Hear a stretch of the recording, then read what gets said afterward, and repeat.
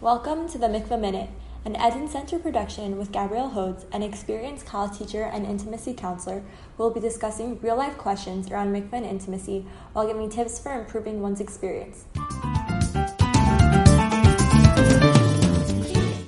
Today's question is, does a couple have to have sex on the wedding night? Is it an obligation to have it specifically on that night? Could they push it off if they want to? If so, for how long? So that's such a great question and so important. And the answer to the simple, quick answer is no, they don't. I think that when a couple get married, first of all, it's such a broad question, such a broad answer. We don't know who we're dealing with, right? We don't know. Every couple who gets married is coming from a different background. There are going to be some couples who have already been physically intimate, sexually intimate before they get married. And there are going to be some couples who have not been touching each other at all. There are going to be some couples who have known each other for years and some couples who might have only known each other for a few months. And some people who are very sexually aware and feel comfortable with their own sexuality and with the concept of physical intimacy, and some people who are petrified.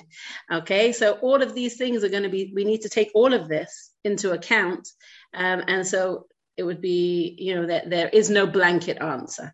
Okay, or maybe the blanket answer has to be that a couple will come together and have sex when they both want to, and they both have cheshek and desire to have sex together, and when they both feel ready and comfortable.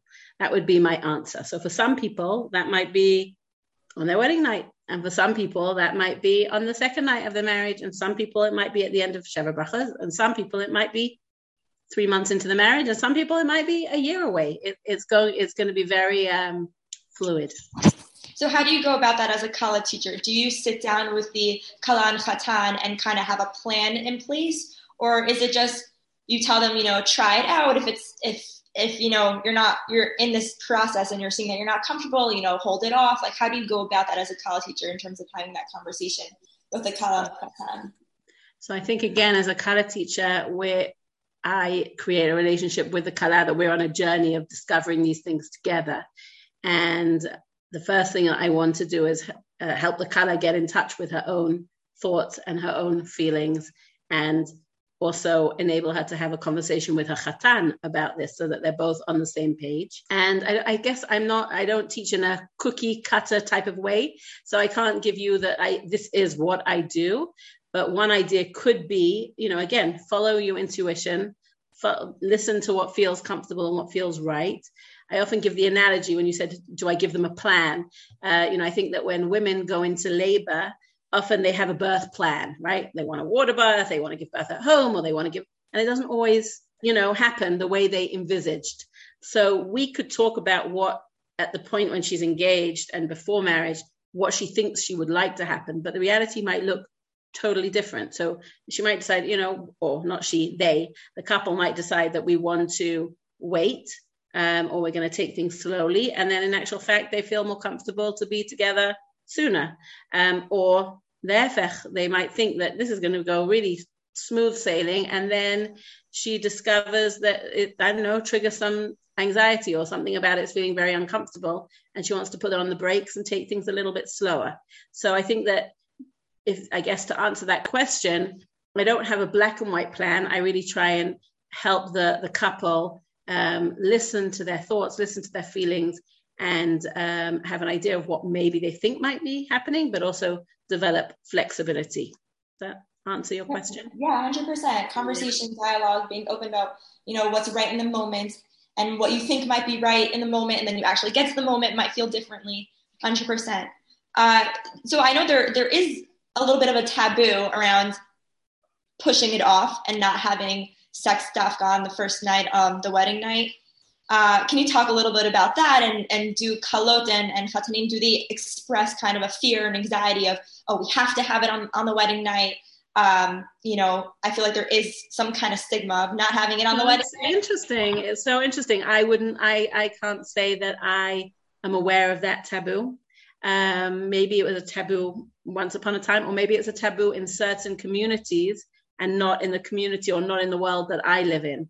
So the book that I use mainly as a resource when I learn with chatanim and kalot is the book Ish Ve'isha. I think it's called The Marriage Covenant in English by Rav Eliashiv Knoll.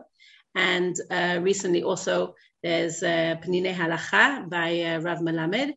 And in both of those books, they refer to the fact that there is no obligation to be sexually, to have sex on the wedding night.